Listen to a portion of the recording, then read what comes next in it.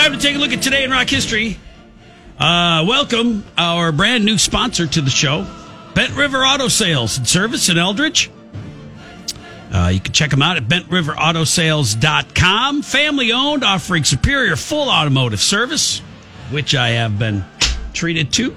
Stop out and see them in Eldridge. Ilsa Fisher is 44. She plays Psycho Gloria in Wedding Crashers. She's married to Sacha Baron Cohen.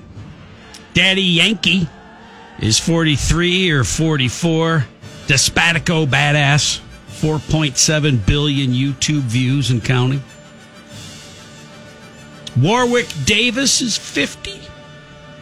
He's a 3-foot Willow 6-inch giant actor among men.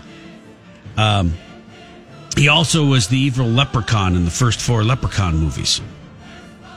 Warwick is also the lead Ewok, Wicket, in Return of the Jedi. And has a few brief scenes in Star Wars The Force Awakens as Wolavan. I guess I could name all the roles he's in, but chances are if it's a little person, it's him. It's probably him. Nathan Lane is 64. Morgan Fairchild is 70. Dave Davies from the Kinks is 73. Joey Bishop, one of the members of the Rat Pack, was born today in 1918, and Norman Rockwell in 1894. Here's some junk that happened today in rock history. 1876, Albert Spaulding and his brother took their combined savings of $800 and started a sporting goods company. They called it Dick's because they weren't very well liked. Wait a minute. It was the Spaulding Company. Oh. They manufactured the first official baseball, Double farts, tennis ball, basketball, turds, golf ball, and football. However, now the NFL uses Wilson's. Is that in reference to the character on Caddyshack? Spaulding? Yeah. I don't... It's got to be. But not Dick's. No. Okay. 1959, Buddy Holly, Richie Valens, and the Big Bopper died in a plane crash in Mason City, Iowa, known around the world as the day the music died. 1993, Magnificent Marge Schott was suspended as Cincinnati Reds owner for 1 year for repeatedly using racial and ethnic slurs. The suspension was lifted after 8 months. Yeah, I can't vouch for her as a person, but I'll never forget her shuffling out to congratulate Pete Rose for passing Ty Cobb as the all-time hits leader.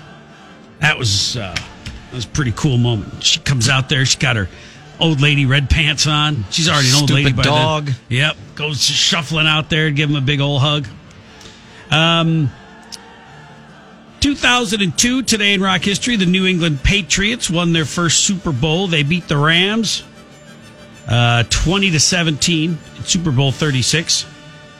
It was the first Super Bowl after September 11th. So George Bush did the coin toss. U2 did the halftime show. And Mariah Carey sang the national anthem. Probably using every single octave in her voice to do it, too. And finally, today in rock history, Phil Spector was arrested for the murder of actress Lana Clarkson.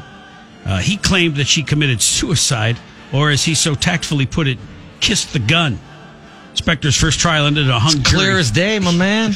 He was convicted in his second trial and sentenced to 19 years to life in prison. He's still behind bars, but without any of his funky wigs.